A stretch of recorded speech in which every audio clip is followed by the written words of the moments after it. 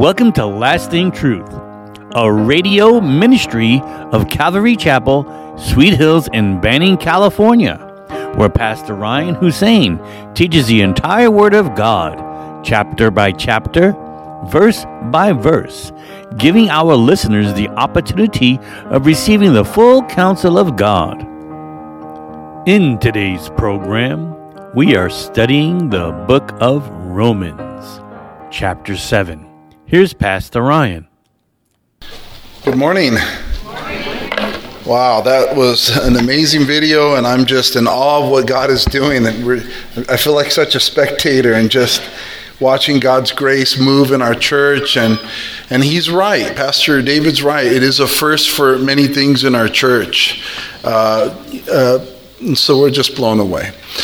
We just, for those of you who don't know, we just purchased this building by God's grace. Escrow closed a couple weeks ago, and we're just in awe. We're a church who stayed open during COVID, and it seems that God saw that, and we felt it was our calling to stay open for people who needed to get together and worship the Lord, and he blessed us with this church. We were at Hemmerling Elementary School, but they closed down because of COVID. And then we were at the park here, Ripley Park in Banning, where we were meeting at the amphitheater there. And the city was actually, they said, you're essential and let us meet there.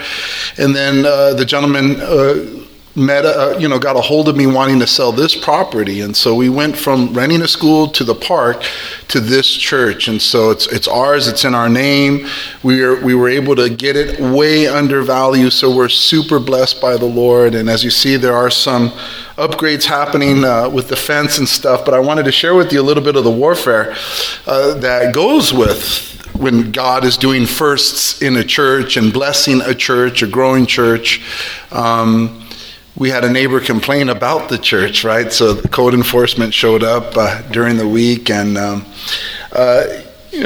guy tells me that the material you're using is not material that's allowed for, fences and such. And he said, "Trust me, it's going to look ugly." And I just was like, whoa, taken back at those words. It's almost biblical, right? It reminds you of Nehemiah and Ezra and the building of the wall and them trying to stop that, and it was like the code enforcement guy. It's not even the neighbor. It's like the code enforcement guy, like bought into the whole. And I just shared with them, listen, we're a church that loves Jesus, and we don't want to do things that look ugly.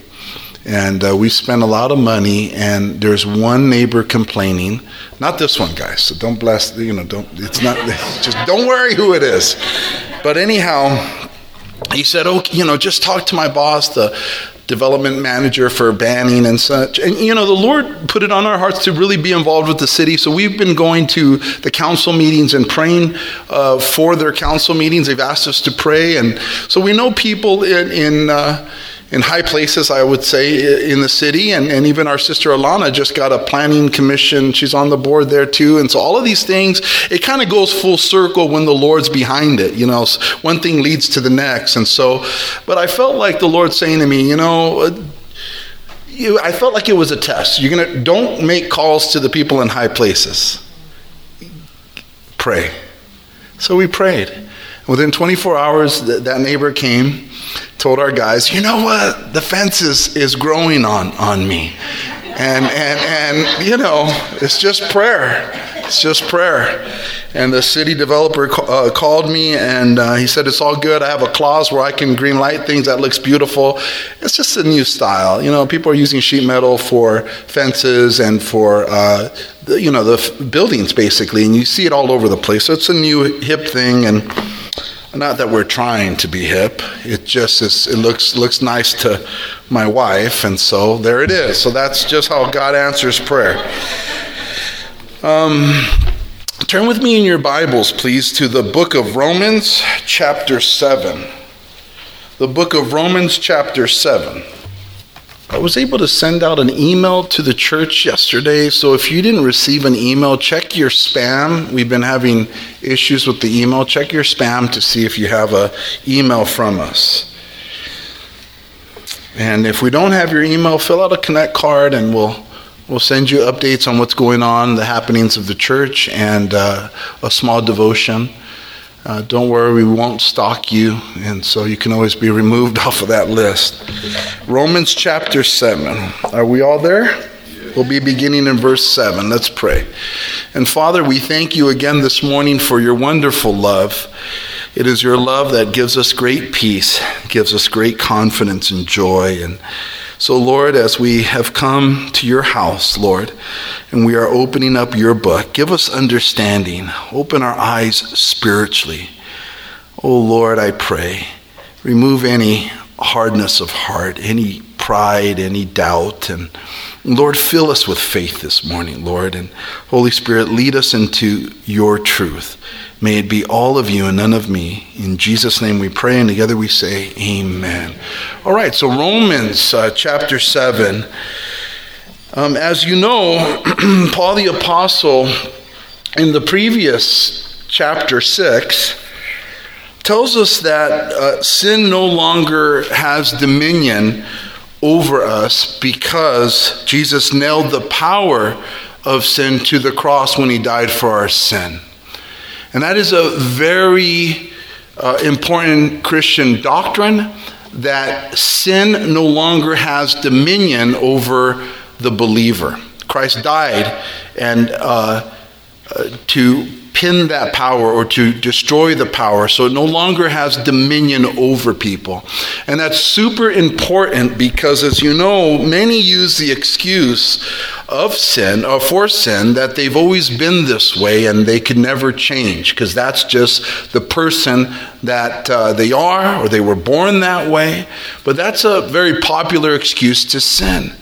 But the Bible, squashes that. Jesus didn't just die for the penalty of our sins, but the power that sin has to dominate people's lives. This is why anyone in Christ can change from what they used to be into what God is now making them to be. So to the addict, to the drug addict, to the alcoholic, to those in sexual immorality, what you name the sin, we can change by faith in Jesus Christ. It doesn't have to dominate. The only way sin can dominate a person's life now is by them choosing to allow sin to dominate. It's now a clear choice to just let themselves be ruled by sin. And here in chapter 7, Paul tells us that men are dominated by the law of God as long as they live. Men are dominated by the law of God. What is he saying here? He's speaking to those who know the law, that those who have not given their life to Jesus Christ but know, like the Ten Commandments, or have some knowledge of what God thinks is good or what God thinks is bad, they are dominated by the law. Because the law was given not to make man righteous, but to convict everyone guilty under the law, because no one can keep the law. No one. Amen? And the law condemns because no one can keep it, but Jesus died for the penalty for all of us who cannot keep the law. He died on the cross. So no longer are we guilty because of the law. We're not under the law, because Jesus took away the penalty of not keeping it. He is the fulfillment of the law. All of the good laws that God gives, the Ten Commandments and everything else that he says is good, it's good. But the problem is no one can keep it. Everyone has sinned. And it's not a matter of doing it or not doing the law, keeping them physically. It's the heart, as Jesus said. Jesus said that if you're angry towards your brother, you're in danger of possibly murder. So the law is spiritual. It goes deeper than just our outward actions. Thus, we're all guilty. But thanks be to God that whoever believes in Jesus Christ should not perish but have everlasting life. And we are no longer under law, but under grace. And then in verse 7 of chapter 7, Paul writes here, "What shall we say then? Is the law sin? Certainly not." And so Paul now is asking the question, is the law bad because it basically condemns everyone under it and magnifies the guilt of everybody. It basically, it's good, but our flesh is bad, and it magnifies our wickedness once the law is given and it's there. He says in verse 5 of this chapter, "For when we were in the flesh," that is our old life, "when we were in the flesh, the sinful passions which were aroused by the law were at work in our members to bear fruit to death." And so in our old lives, our flesh became worse when we knew the law of God or heard the gospel message.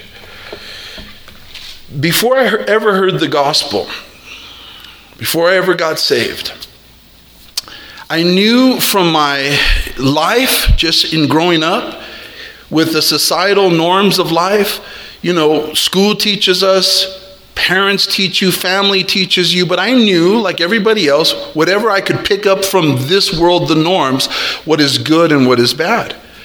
And so before I came to know the Lord, I lived my life however I wanted to. And when I was old enough, I knew that I was a sinner and that I was living in sin. I knew that. My conscience and the morals and the norms of society told me that I was bad. But it was different once I heard the gospel. Once I heard the gospel, what I knew myself to be bad just got magnified to another level, because now I know what God thinks of the sins that I was committing. Do you know what I'm saying? And so Paul is saying that the law really magnified the bad that he used to live in the flesh. And so that is what the law was doing to him. And I remember when I first got saved, there at Calvary Chapel, Golden Springs and Diamond Bar, I was inviting whatever friends would go with me to church. And I remember inviting a couple, Anthony and his girlfriend at the time, to church, and they were shacked up. They were living together at the time. And I remember I used to love to sit in the front row. I loved the word so much. I loved what I was hearing. I was born again. I was a new believer. And so I would sit in the front, and Pastor Rawl, the whole message was about fornication. And so even though this couple friend of mine, they knew that they were living wrong, because they sat in that sermon where God, by his divine providence, was speaking to that sin, it made their sin way bigger. That's what the law does. It makes what we know to be bad, now it's on a different level. Now we know. And so they were squirming there, and as a new believer, I was squirming like they'll never come back here again. And I was a new believer, not understanding that as a follower of Christ, you face persecution when people hear the truth. But they were squirming, and I hope that they're saved now. But again, it was the law that was preached to them that really enhanced their guilt. It now made them far more guiltier. As Jesus said in that parable, now that you know the master's will, your stripes will be worse. If you know your master's will, now it's far worse, far more terrible. And that's what he said in verse 5 of this chapter. He said, "For when we were in the flesh, the sinful passions which were aroused by the law were at work in our members to bear fruit to death." So now they really, really know that they are sinners, and that's what the law does. And so he asks the question here, what shall we say then? Is the law sin? Is the law sin because it makes me aware and enhances my guilt? Certainly not. On the contrary, I would not have known sin except through the law. For I would not have known covetousness unless the law had said, "You shall not covet." But sin, taking an opportunity by the commandment, produced in me all manner of evil desire. And so here, Paul says that the law is good. Indeed, it is good, or else he would have never known, "Thou shalt not covet." And so, wonderful. Our church is growing. Answered prayer. Paul says that the law is good because the law instructs the world what God believes is good and what God believes is bad. Right? That's what the law does. It lets us know what God thinks of things. This is good and this is bad. Thou shalt not steal. Thou shalt not bear false witness. Thou shalt not commit murder. And on and on. The laws of God, it is good. It teaches us, you shall not covet your neighbor's house. You shall not covet your neighbor's wife, nor his male servant, nor his female servant, nor his ox, nor his donkey, nor anything that is your neighbors. The law is good. It teaches us what is good and what is bad. But sin takes an opportunity. And what's interesting about Paul is he begins to talk about sin as if it's its own entity, like it's another person in his life, which he's talking about the flesh. And we know that for those of us who have walked with God for a while now, that we basically have three enemies: the flesh, the devil, and the world. And this is all about our flesh. And what he's saying is that the law is good. It teaches us what God says is right, what God says is wrong, but that sin took advantage of it. And that's what he's saying here in verse 8. He says, but sin, taking an opportunity by the commandment, produced in me all manner of evil desire. For apart from the law, sin was dead. I was alive once without the law, but when the commandment came, sin revived and I died. And the commandment which was to bring life, I found to bring death. For sin, taken occasion by the commandment, deceived me, and by it killed me. Therefore the law is holy, the commandment holy and just and good. And so it's that thing. The flesh, the sin in our flesh is so deceptive. It's such an enemy to us that what he's saying is once he knew the law, once the commandment was there, do not enter, do not trespass, do not do this. There's something about our flesh that wants to enter, wants to trespass, wants to do what God says not to do. And that's what he's saying here, that this entity, this sin in all of us, looks at the law of God and wants to break it. It wants to break it. We need to know this about ourselves. We really do, or else we're fighting a battle that we don't understand. Our enemy, our biggest enemy, isn't really Satan or the world. It's your flesh and my flesh. That's what we are learning here, just how evil our flesh is. Paul is saying the law is so good. Look, what we ought to do, what we ought not to do. But my flesh, it's thinking and wanting, worse things than ever now that I know the law. What is it about God's law that takes this fallen body and they're just battling? What is it? It's the word, and it's the fallen state of our bodies. We've been born again for those of us who have believed in Jesus.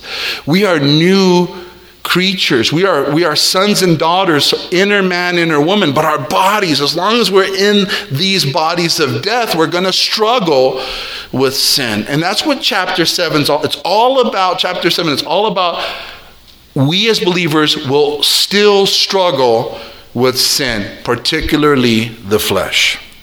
Amen? So he says here, and the commandment which was to bring life, I found to bring death. For sin, taking occasion by the commandment, deceived me, and by it killed me. And so, therefore, the law is holy, and the commandment is holy and just and good. So he's saying here that, the law is good, but the law couldn't save Paul, because all of us, like Paul, have sinned against the law, right? So the law can't justify or make someone righteous. But also we're learning that our flesh can also not help us. Your flesh and my flesh cannot help us live holy lives before God. Does that make sense? All right, that's what he's saying here. Verse 13, has then what is good become death to me? Certainly not. But sin, that it might appear sin, was producing death in me through what is good, so that sin through the commandment might become exceedingly sinful. For we know that the law is spiritual, but I am carnal, sold under sin. For what I am doing, I do not understand. For what I will to do, that I do not practice, but what I hate, that I do. And so this is just an amazing statement by Paul the Apostle. This is the apostle of Jesus Christ here, admitting to the whole world this struggle with sin. He says, I'm carnal. I'm a man sold under sin. He goes, I don't understand. The things that I want to do, I don't do. And the things that I don't want to do, that I end up doing. Such a beautiful, beautiful statement from the apostle. It should give all of us comfort. It should give all of us strength that, like Paul, we all struggle with the flesh, with sin. Why am I doing bad things that I don't want to do? Paul is saying. And do not do the good things that I want to do. That's a plea for only one person who can help him. It's not the flesh. It's not the law. But only Jesus Christ can help him. But our beautiful apostle Paul that we love, this was his life. This was his way of life, was saying, Lord, I'm doing the bad I don't want to do. Help me. Lord, I'm not doing the good that you want me to do and I want to do. Lord, help me. And this is a beautiful, just Paul letting us into his private struggles as a believer. For what I will to do, that I do not practice, but what I hate, that I do. If then I do what I will not do, I agree with the law that it is good. But now it is no longer I who do it, but sin that dwells in me. For I know that in me, that is in my flesh, nothing good dwells. For to will is present with me, but how to perform what is good I do not find. For the good that I will to do I do not do, but the evil that I will not to do, that I practice. Now if I do what I will not to do, it is no longer I who do it, but sin that dwells in me. Paul here, and he's speaking, about his flesh and that sin.